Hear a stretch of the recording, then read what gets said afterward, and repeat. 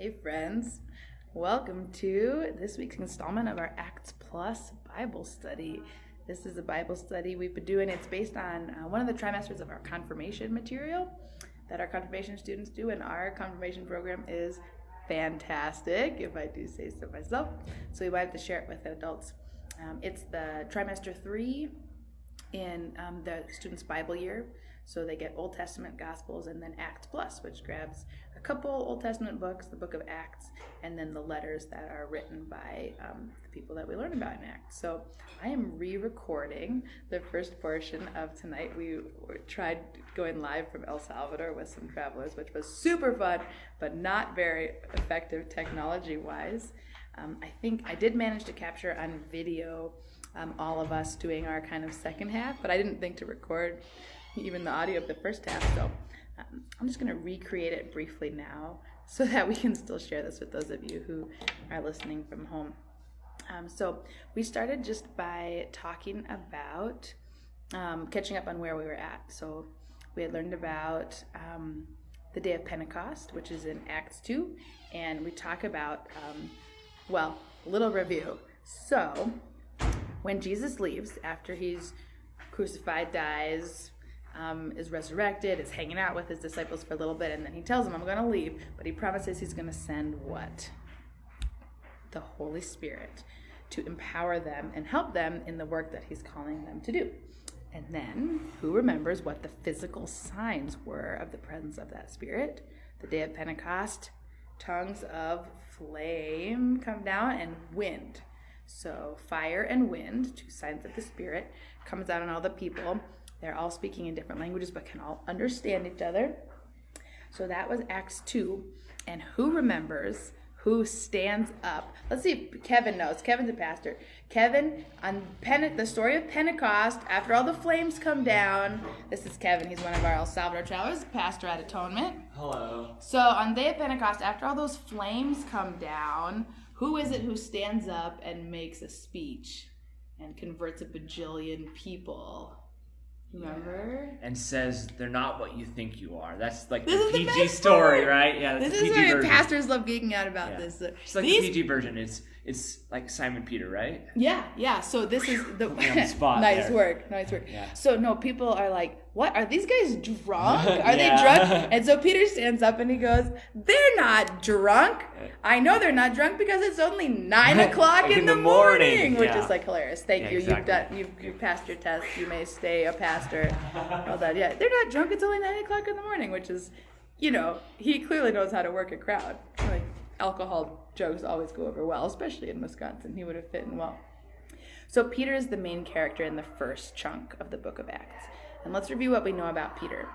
Now, if you were in church 2 weekends ago, you heard the story of the calling of the first disciples, and it's Simon Peter, whose boat Jesus climbs into to preach, and has him take him out and pulls in this amazing catch. So that's our first introduction to Peter. I think Peter's most famous for what he does the night before Jesus dies, which is denies knowing Jesus 3 times, and then the rooster crows. But then it's incredible that this same guy who denies him 3 times is the one who, do you remember what Jesus says to Peter?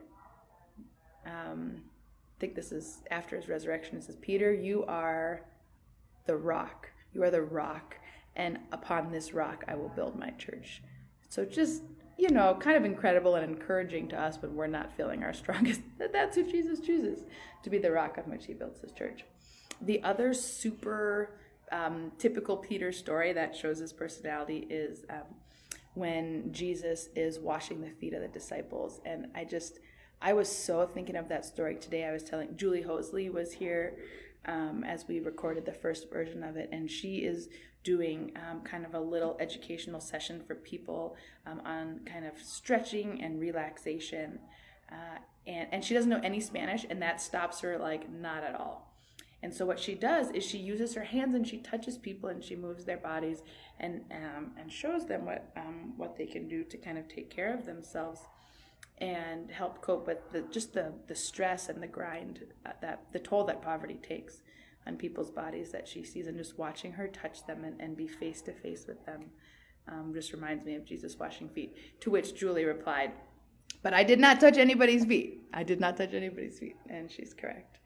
But so what happens in this story is that Jesus tells all the disciples that he needs to wash their feet, this very service-oriented, intimate gesture of hospitality. And Peter's like, no, you're not going to wash my feet. Like, no, never. And to which Jesus says, "If I can't wash your feet, then you can have no part with me." So then Peter does a 180 and is like, "Okay, then wash my entire body."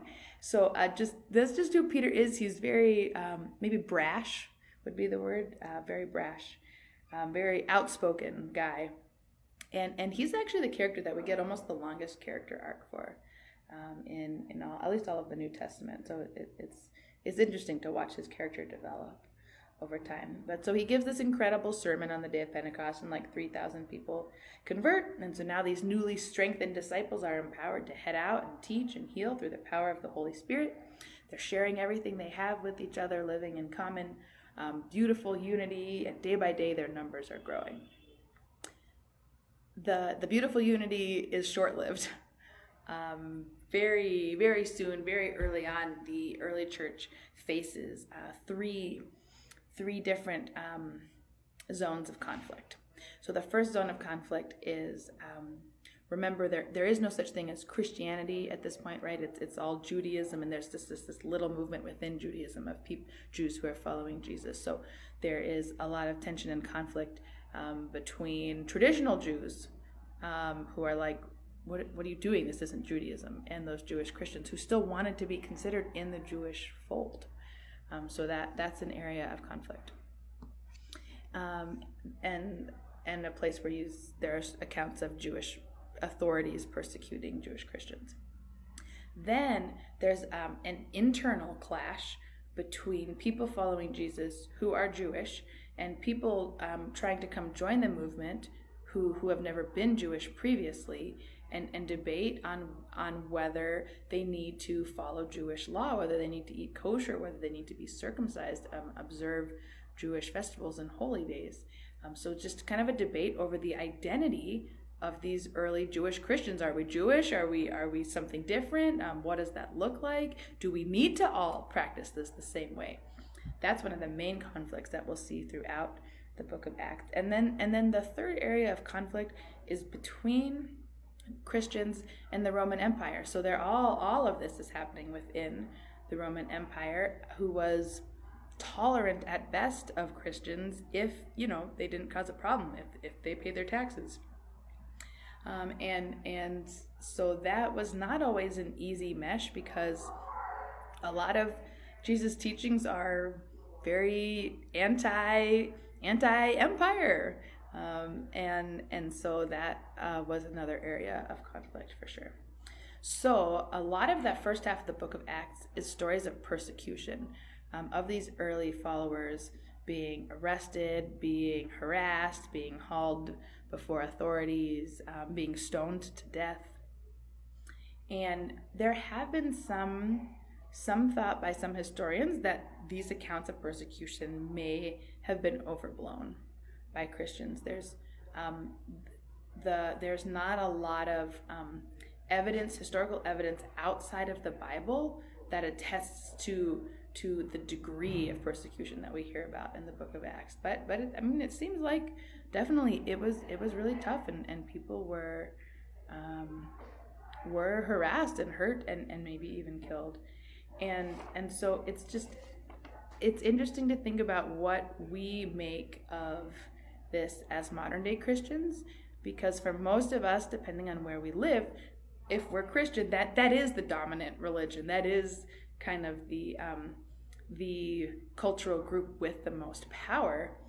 And so that's just a very different place than the roots of where the church started.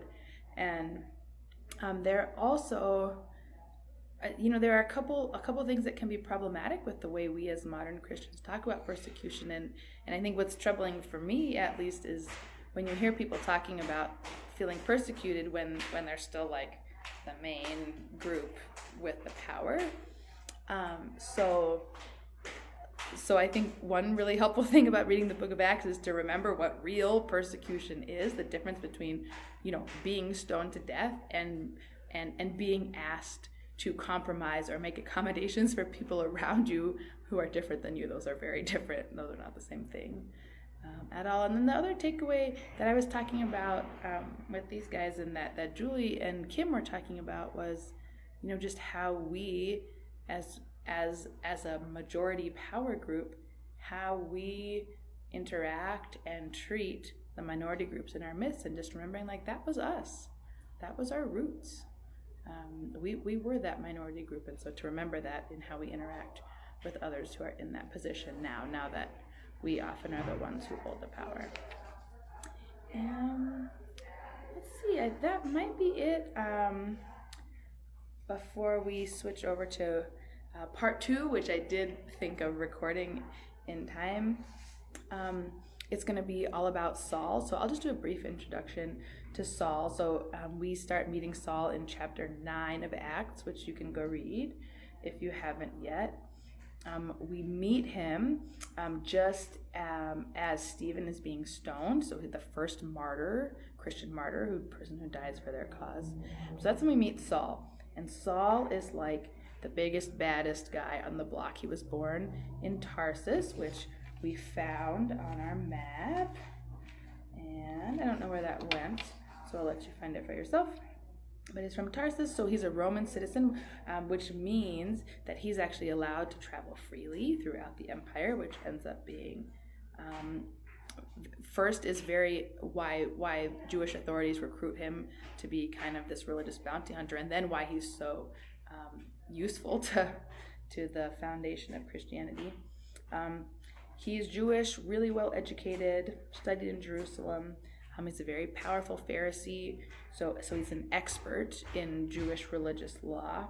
And he's part of the main group who's challenging Jesus and the followers of Jesus. So and he's a paid bounty hunter. So he's sent out to go out and find people who are followers of Jesus and haul them back in. And then he has this incredible transformation moment on the road to Damascus, which you are going to hear about shortly in our fabulous dramatic reading of Acts chapter 9, verses 1 through 22. And here that comes.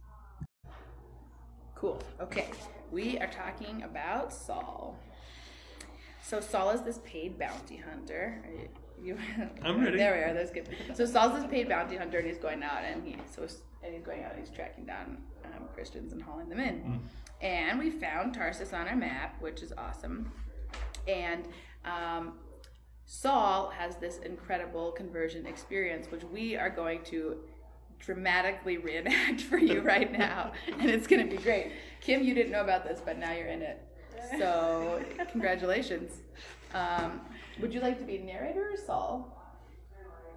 You could be Saul. You can be Saul. TJ, you're going to be typecast as booming voice. Booming voice of Jesus. So perfect. Julie? Boomer. Julie, you're the audience. Okay? Ready? Yeah, I get used to it. This is from the book of Acts, chapter 9. So, meanwhile, Saul, still breathing threats and murder against the disciples of the Lord, went to the high priest and asked him for letters to the synagogues at Damascus, so that if he found anyone who belonged to the way, followers of Jesus, he could bring them bound to Jerusalem. Okay, here comes Saul. Come in. Here she comes. Yep. Here she comes, holding her piece of paper. Nice, way to go.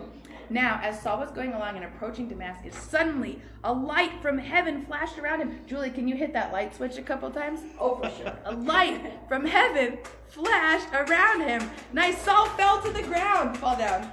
Yeah, there you go. Fall the other direction so they can see you. Saul fell to the ground, and I lost my spot.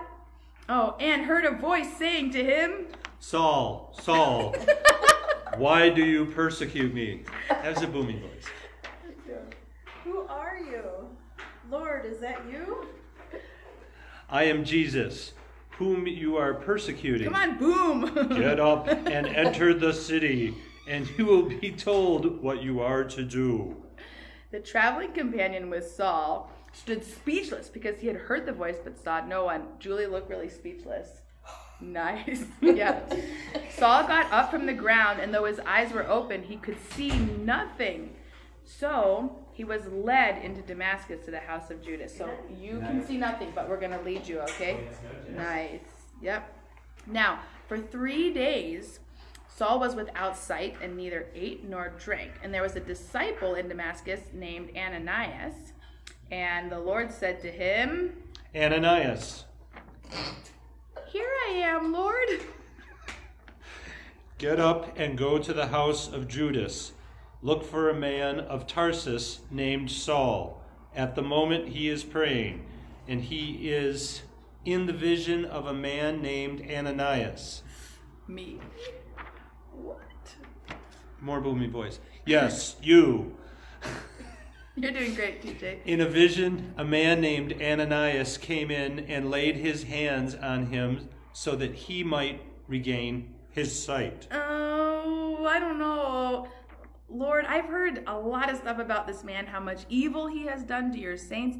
And I hear how he has the authority from the high priest to arrest anyone who worships you. Go, for I have chosen to bring my name before Gentiles and kings and the people of Israel.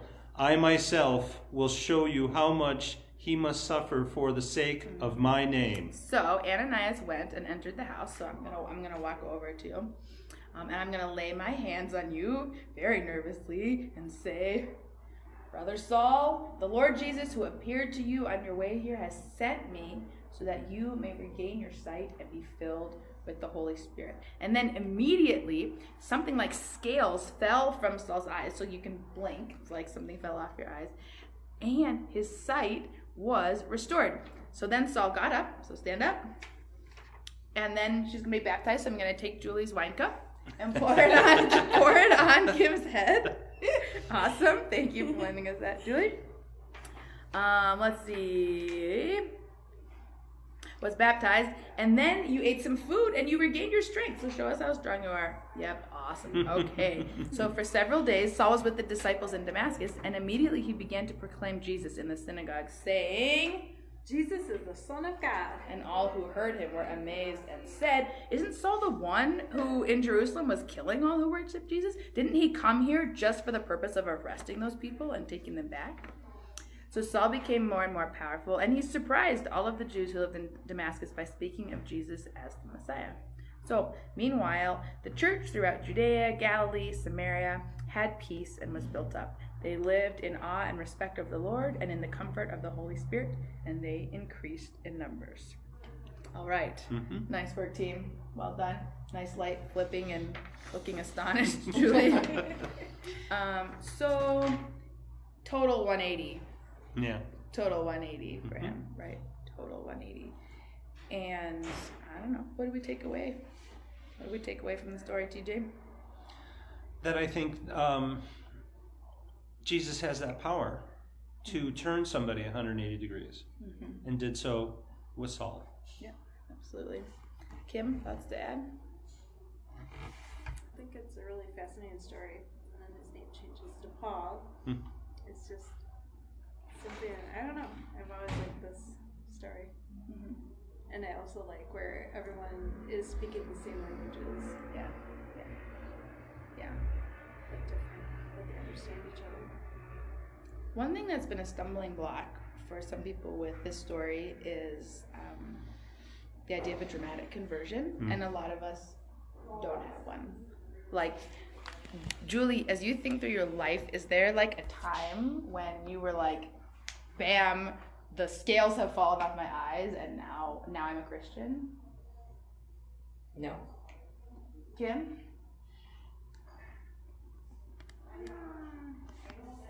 Maybe in second grade, Really? when I started going to private Lutheran school, I just really got into reading my little story Bible. Yeah.